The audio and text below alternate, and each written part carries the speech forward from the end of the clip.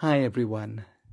It's such a joy and a privilege to be able to share God's Word with you today on this Resurrection Sunday. In our service so far, we've already had read to us a number of passages that describe the events of that very first Easter, a description of what took place. But now I'd like us to turn to a passage of Scripture that describes something of the significance of what took place.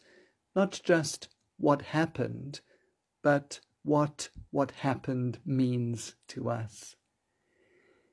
In his second letter to the Christians in Corinth, chapters 4 and 5, Paul describes something, not everything, but something of the significance of the resurrection of Jesus for our own lives today. Let's have a look. 2 Corinthians chapter 4 and verse 5 through to chapter 5 and verse 10. For we do not preach ourselves, but Jesus Christ as Lord, and ourselves as your servants for Jesus' sake. For God, who said, "Let light shine out of darkness," made his light shine in our hearts to give us the light of the knowledge of the glory of God in the face of Christ. But we have this treasure in jars of clay to show that this all-surpassing power is from God and not from us. We are hard-pressed on every side, but not crushed, perplexed, but not in despair, persecuted, but not abandoned, struck down, but not destroyed. We always carry around in our body the death of Jesus, so that the life of Jesus may also be revealed in our body. For we who are alive are always being given over to death for Jesus' sake, so that his life may be revealed in our mortal body. So then, death is at work in us, but life is at work in you. It is written, "I believed, therefore I have spoken." With that same spirit of faith, we also believe and therefore speak, because we know that the one who raised the Lord Jesus from the dead will also raise us with Jesus and present us with you in his presence. All this is for your benefit, so that the grace that is reaching more and more people may cause thanksgiving to overflow to the glory of God. Therefore we do not lose heart.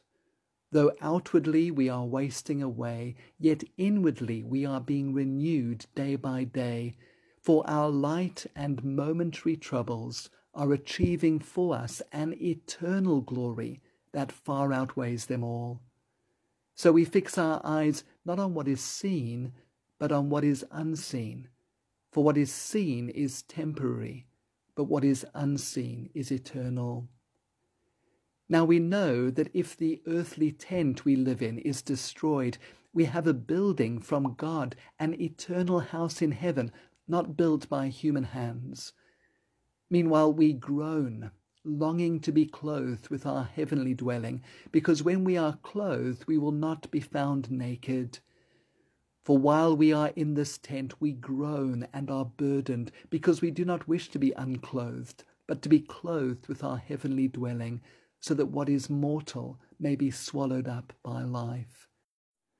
Now it is God who has made us for this very purpose, and has given us the Spirit as a deposit guaranteeing what is to come. Therefore we are always confident and know that as long as we are at home in the body, we are away from the Lord. We live by faith, not by sight. We are confident, I say, and would prefer to be away from the body and at home with the Lord. So we make it our goal to please him, whether we are at home in the body or away from it. For we must all appear before the judgment seat of Christ, that each one may receive what is due him for the things done while in the body, whether good or bad. This is the word of the Lord. Thanks be to God. There is so much that we could look at in these verses, but I'd like us to see three primary things from this passage. Here in these verses, Paul describes the resurrection of Jesus as a historical fact, as a future hope, and as a present power. Firstly, we see in this passage the resurrection of Jesus as a historical fact. Have a look at verse 14. We know that the one who raised the Lord Jesus from the dead will also raise us with Jesus. The resurrection of Jesus Christ from the dead is at the heart of Christian believing and preaching. In his first letter to the Corinthians, in chapter 15, Paul writes, "For what I received I passed on to you as of first importance, that Christ died for our sins according to the Scriptures, that he was buried, that he was raised on the third day according to the Scriptures, and that he appeared to Peter and then to the 12.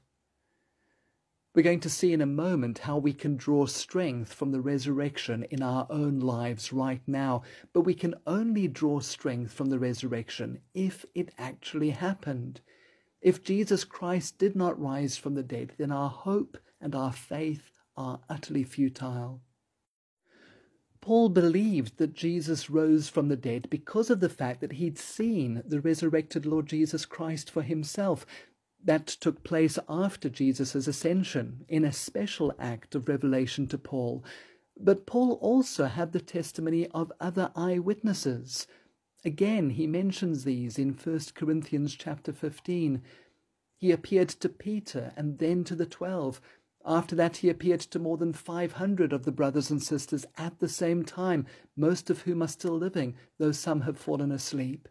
Then he appeared to James, then to all the apostles, and last of all, he appeared to me also.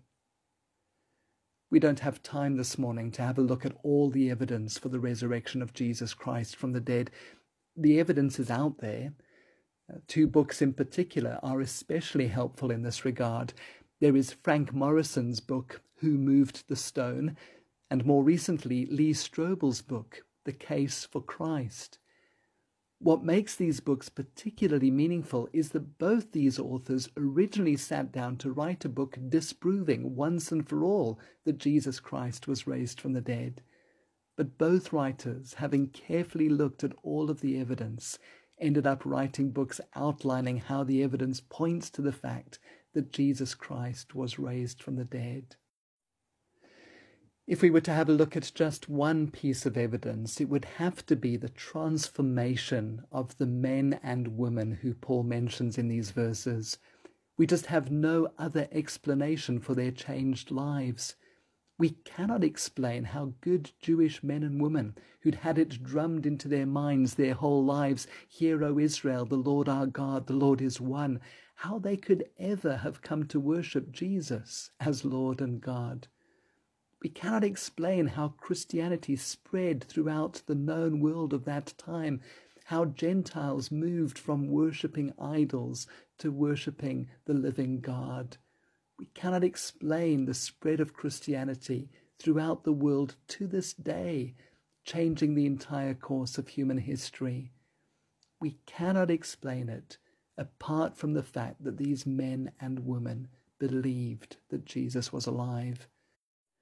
As one New Testament scholar puts it, no other explanations have been offered in 2,000 years of sneering skepticism against the Christian witness that can satisfactorily account for how the tomb came to be empty, how the disciples came to see Jesus, and how their lives and worldviews were transformed. Paul himself gave up the rest of his life to preach this good news that Jesus had been raised from the dead, and eventually he gave his life, was executed by order of the Emperor Nero for believing that Jesus rose from the dead. We know that the one who raised the Lord Jesus from the dead, the resurrection as historical fact. Secondly, the resurrection as a future hope. Verse 14 again. We know that the one who raised the Lord Jesus from the dead will also raise us with Jesus and present us with you in his presence. This is the Christian hope, that one day you and I will see Jesus, and we will be with him and with all those whom we love, who know and love Jesus, and we will be with him and them for eternity. And this hope is so important to us where we find ourselves today in the middle of a worldwide pandemic. This coronavirus has brought into sharp relief a truth that we usually ignore or deny or suppress, that at any moment we could lose family members or colleagues or even our own lives to death. Let's have a look at some of the things that Paul says about the resurrection as a future hope. In verse 1 of chapter 5, Paul says, "Now we know that if the earthly tent we live in is destroyed, we have a building from God, an eternal house in heaven, not built by human hands." You may remember that Paul himself was a tent maker by profession, and he well knew that tents are only temporary accommodation. Tents are not particularly impressive either. When you go camping, you don't take a couch and put it in your tent. You don't hang an oil painting on the side of the tent. A tent isn't supposed to be your permanent home. And Paul says here that if our earthly tent, our body, which is fragile and temporary, if, or rather when, it is destroyed, we have an eternal house in heaven. Paul isn't describing the mansions that Jesus spoke of. "In my Father's house are many rooms," as real and as certain as those are. Rather, he's speaking about the fact that we have a permanent resurrection body, like Jesus' own resurrection body. And our resurrection body is permanent and glorious, as superior to our earthly body as a house is superior to a tent. Paul is so certain that this is true that he speaks of this future reality in the present tense. We have a building from God, an eternal house in heaven. This idea of a glorious, renewed, invigorated, indestructible, revitalized, energized body is of great comfort to those of us whose bodies and minds are beginning to show signs of wear and tear. This is a reality of life that Paul describes in verse 16, where he says, outwardly we are wasting away. I guess if you're 25 and haven't yet had major surgery or a sports injury or ill health, the concept of decay might be totally foreign to you. But as we get older, this concept of decay becomes a grim and even a frightening reality. In his commentary on this passage, Pastor Paul Beasley Murray says this: "One of the things we dread about death is that it seems to diminish us. Even the process that leads to death is often one of shrinkage. We lose weight. We become bent over. Our skin and flesh seem to shrivel. Our hair begins to drop out, as do our teeth.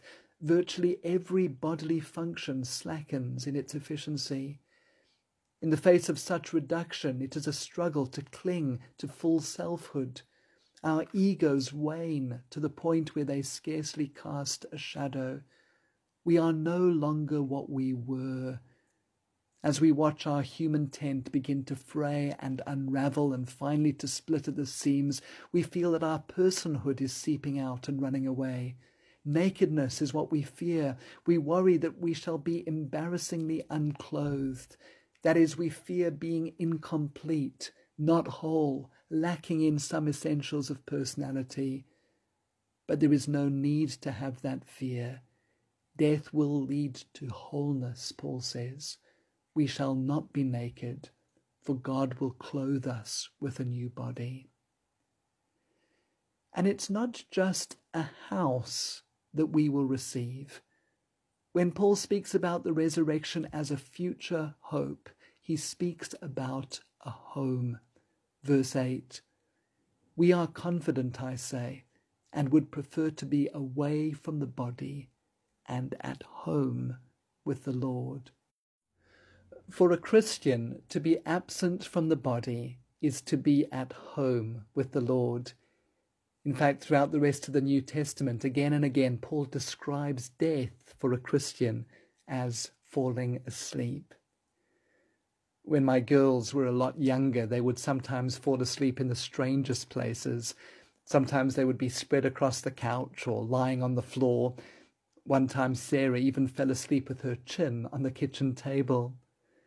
Sometimes they weren't even at our house. They fell asleep at church or at a friend's house. But what happened?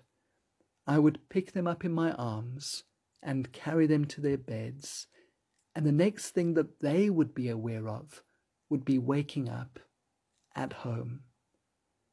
For a Christian, to be absent from the body is to be at home with the Lord. And then finally, in regard to this future hope, Paul says that all of this, our renewed body, being at home with the Lord, being with all of those who know and love Jesus, all of this, Paul says, goes on for eternity. In verse 1 of chapter 5, he speaks about an eternal home. And in verse 18 of chapter 4, he says, "For what is seen is temporary, but what is unseen is eternal."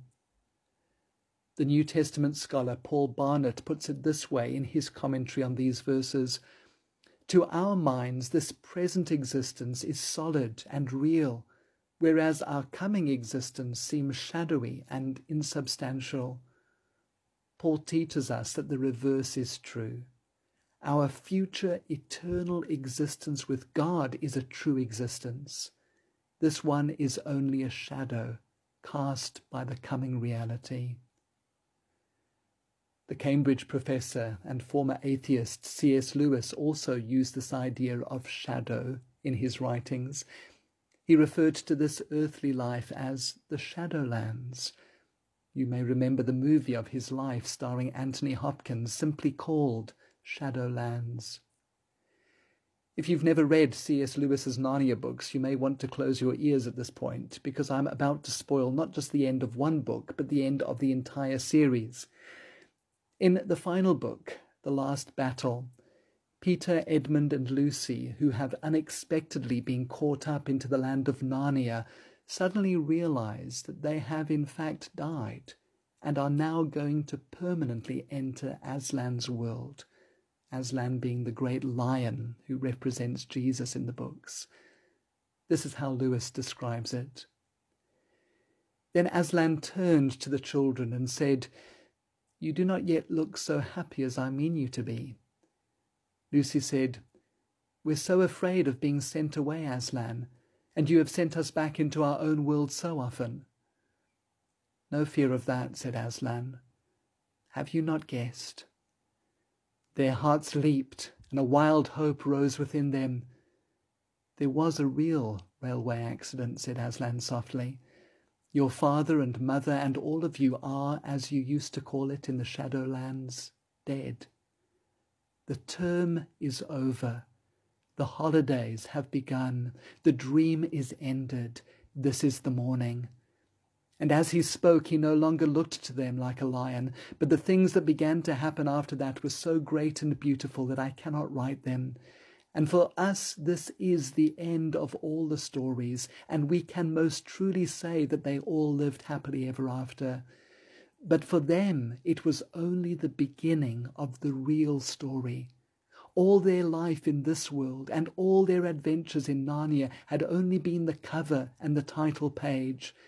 Now at last they were beginning chapter 1 of the great story, which no one on earth has read, which goes on forever, in which every chapter is better than the one before. And that wasn't just something poetic that Lewis made up out of his own imagination. It's based on this biblical truth, seen in this passage, and in Romans chapter 13, where Paul says, "The night is nearly over. The day is almost here." The resurrection as a sure and certain, eternal future hope.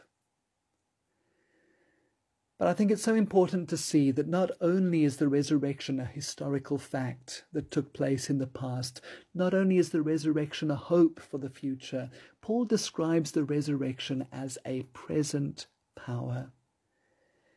Now, the Corinthian Christians were really into power. Many of them believed that Jesus' death and resurrection had already brought them all of the fullness and the power of the final kingdom of God now. Some of them even believed that there would be no resurrection of the dead, because in accepting Jesus they were already seated in heavenly realms. Paul describes some of their thinking in 1 Corinthians 4, where he writes, "Already you have all you want. Already you have become rich. You've begun to reign, and that without us. How I wish that you'd really begun to reign, so that we might also reign with you." The Corinthians were aided in this belief by some new Christian teachers who were preaching a particular brand of power religion. Paul refers to them in 2 Corinthians 11 and 12 as super apostles. These men were no apostles at all, but rather false teachers who were out to make money from the gospel, who taught that real Christian witness was authenticated by dramatic spirituality, intense feelings, miracles, new revelations from God. And these super apostles, and under their influence the Corinthian Christians themselves, looked at Paul, and they looked at the fact that he was constantly getting beaten up and put in prison and shipwrecked and being stoned. They considered the fact that he was unimpressive in his looks and that he wasn't trained as a great orator, and they asked, what kind of an apostle is that? What kind of Christian witness is that? Where's the power? And so one of the main reasons that Paul writes this letter to the Corinthians is in order to redefine their understanding of gospel power. True power is seen in weakness. Have a look again from verse 7. But we have this treasure in jars of clay, to show that this all-surpassing power is from God and not from us. We are hard-pressed on every side, but not crushed, perplexed, but not in despair, persecuted, but not abandoned, struck down, but not destroyed. We always carry about in our body the death of Jesus, so that the life of Jesus may also be revealed in our body. For we who are alive are always being given over to death for Jesus' sake, so that his life may be revealed in our mortal body. Notice then in these verses that Paul refuses to separate the cross and the resurrection. He keeps the death of Jesus and the resurrection of Jesus closely side by side. And friends, we need to do the same. If we only stress the death of Jesus in our lives, then we're in danger of falling into pessimism that leads to complacency. We read a passage like this about weakness and think that none of God's power is available here and now.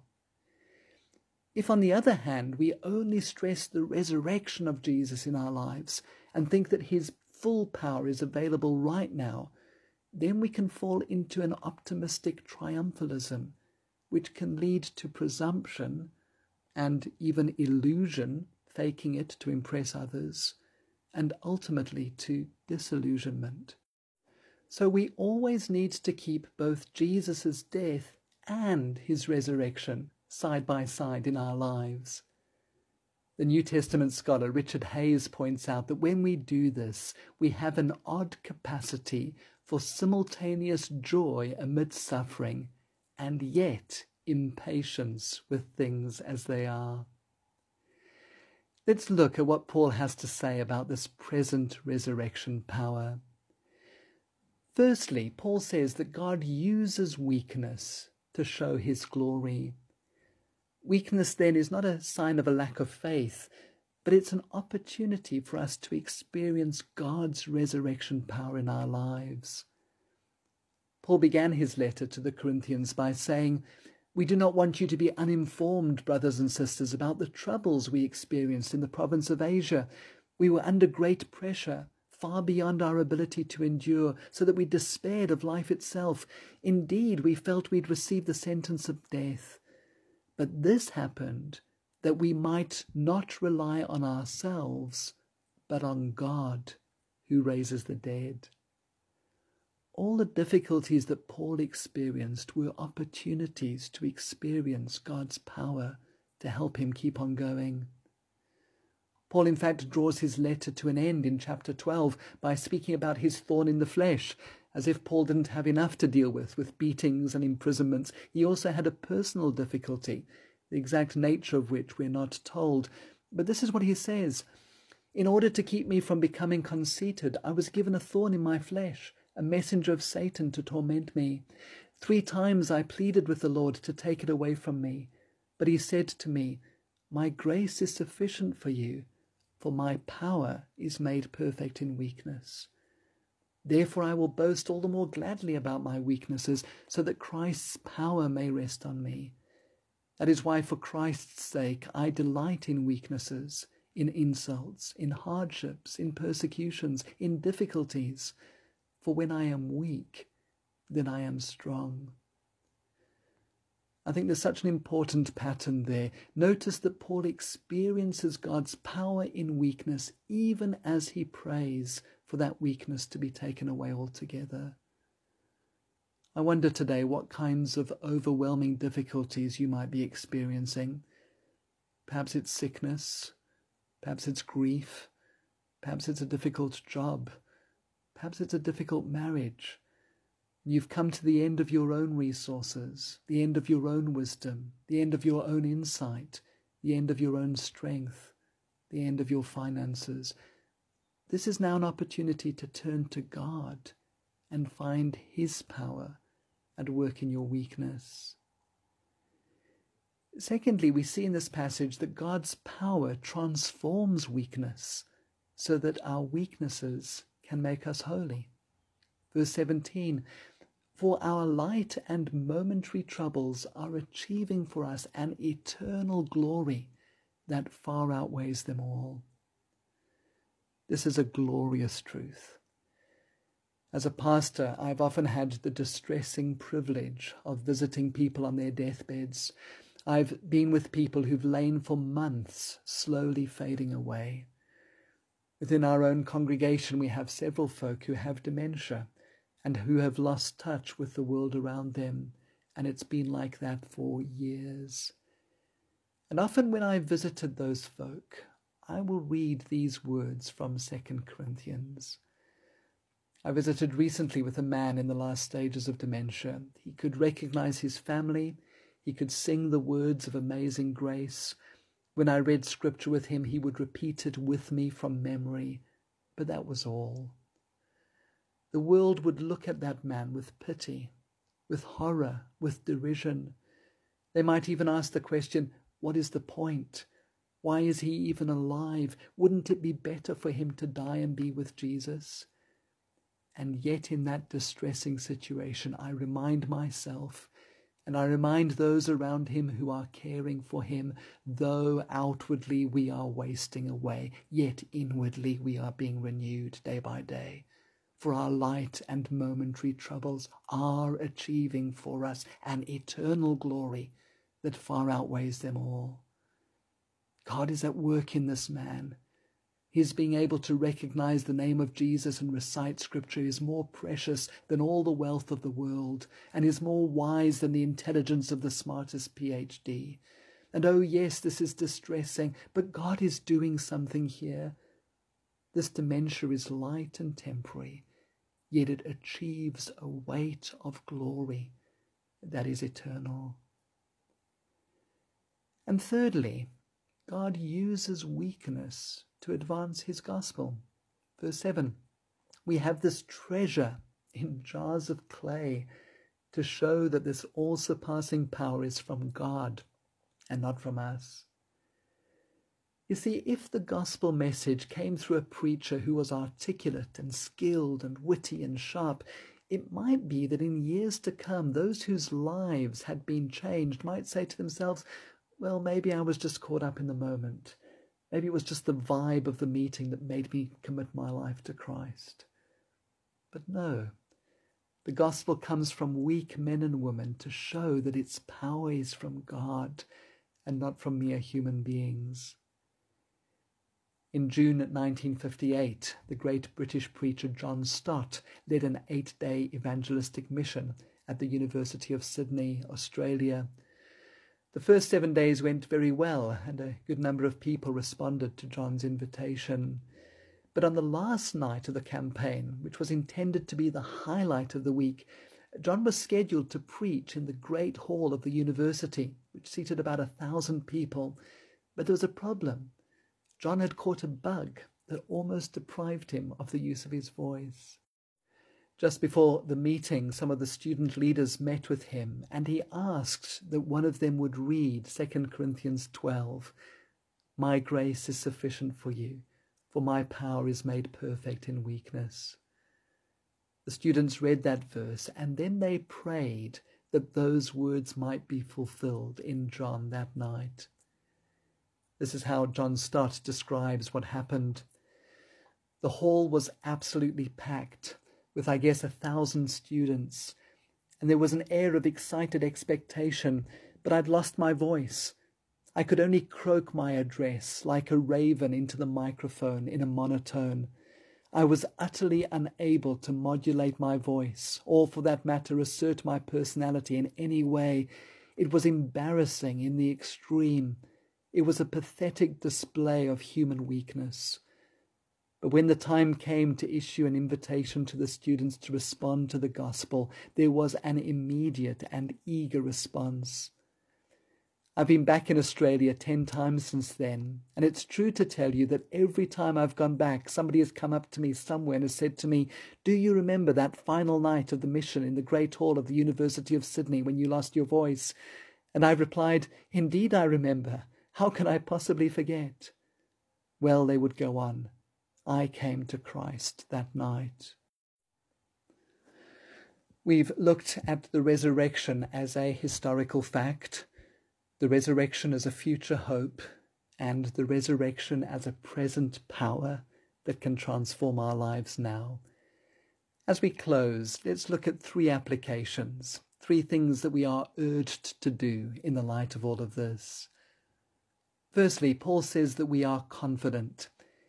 In verse 6 of chapter 5, he says, "Therefore we are always confident." In verse 8, he repeats it, "We are confident, I say." In verse 8 of chapter 4, he says, "We are not in despair." In verse 16, he says, "Therefore we do not lose heart." You see, if even my difficulties are achieving for me an eternal glory, if when I die I will be with Jesus and those I love forever, then I have absolutely nothing to fear. I am completely safe and secure, and nothing can ultimately hurt me. It's a bit like what happens in those science fiction movies where the hero doesn't have to fear anything because he or she knows that they can't die. I was trying to come up with a good example of this from the movies. Maybe if you have a better example, you could share it with me afterwards. But the best that I could come up with was the movie Jumanji, the latest version, not the original one with Robin Williams. If you've watched the movie, you will know that 4 children get sucked into a video game, and in one sense they know that they are ultimately safe because they cannot die. Well, here's where the illustration breaks down a little bit, because they do have 3 lives, and once their final life is gone, they will die. But while they have these 3 lives, these 3 bars on their wrists, they don't have to be afraid of being eaten by a hippopotamus, or pushed off a cliff, or being shot, or being trampled by a rhino, or being bitten by a poisonous snake. They're completely safe in this world, and they can do the most outrageous things that usually would have terrified them. And in a similar way, because we know that one day we will see Jesus face to face and spend eternity with him, we don't have to fear trouble or hardship or persecution or famine or nakedness or danger or sword. As we look around our world in the middle of a global pandemic, as we see the horrific things that are taking place in the nations of the world and even within our own country, we can confidently say today that this is a great time to be serving the Lord. It's not a time to lose heart. Secondly, Paul says that we are to fix our eyes on what is unseen. Verse 18 of chapter 4, "So we fix our eyes not on what is seen, but on what is unseen, since what is seen is temporary, but what is unseen is eternal." It's a lovely paradox. We fix our eyes on what is unseen. And this links to our first application. The way to be always confident, the way not to lose heart, is to fix my eyes on what is unseen. That means spending time with God each day, reading His Word, praying to Him. It means joining with others during the week and on Sundays, studying the Bible, discussing it, joining together in corporate worship. All of those activities are little doses of reality therapy. We remind ourselves and one another that this world is just the shadow of a coming eternal reality. And thirdly, Paul says we make it our aim to please Him. The last few verses of our passage. So we make it our goal to please Him, whether we are at home in the body or away from it.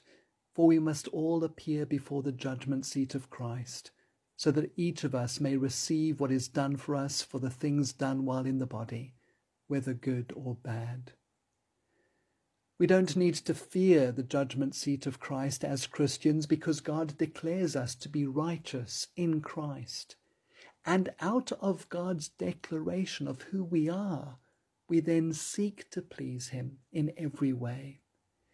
Fixing our eyes on Jesus, being confident and secure in Him, frees us to live a life that can bring a smile to the face of God.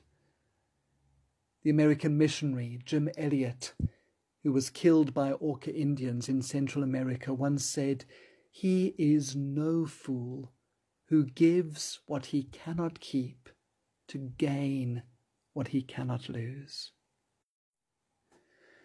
As we leave this Easter weekend, may our prayer be the same as that of the Apostle Paul in Philippians chapter 3. I want to know Christ and the power of His resurrection and the fellowship of sharing in His sufferings, becoming like Him in His death, and so somehow to attain to the resurrection from the dead. Amen.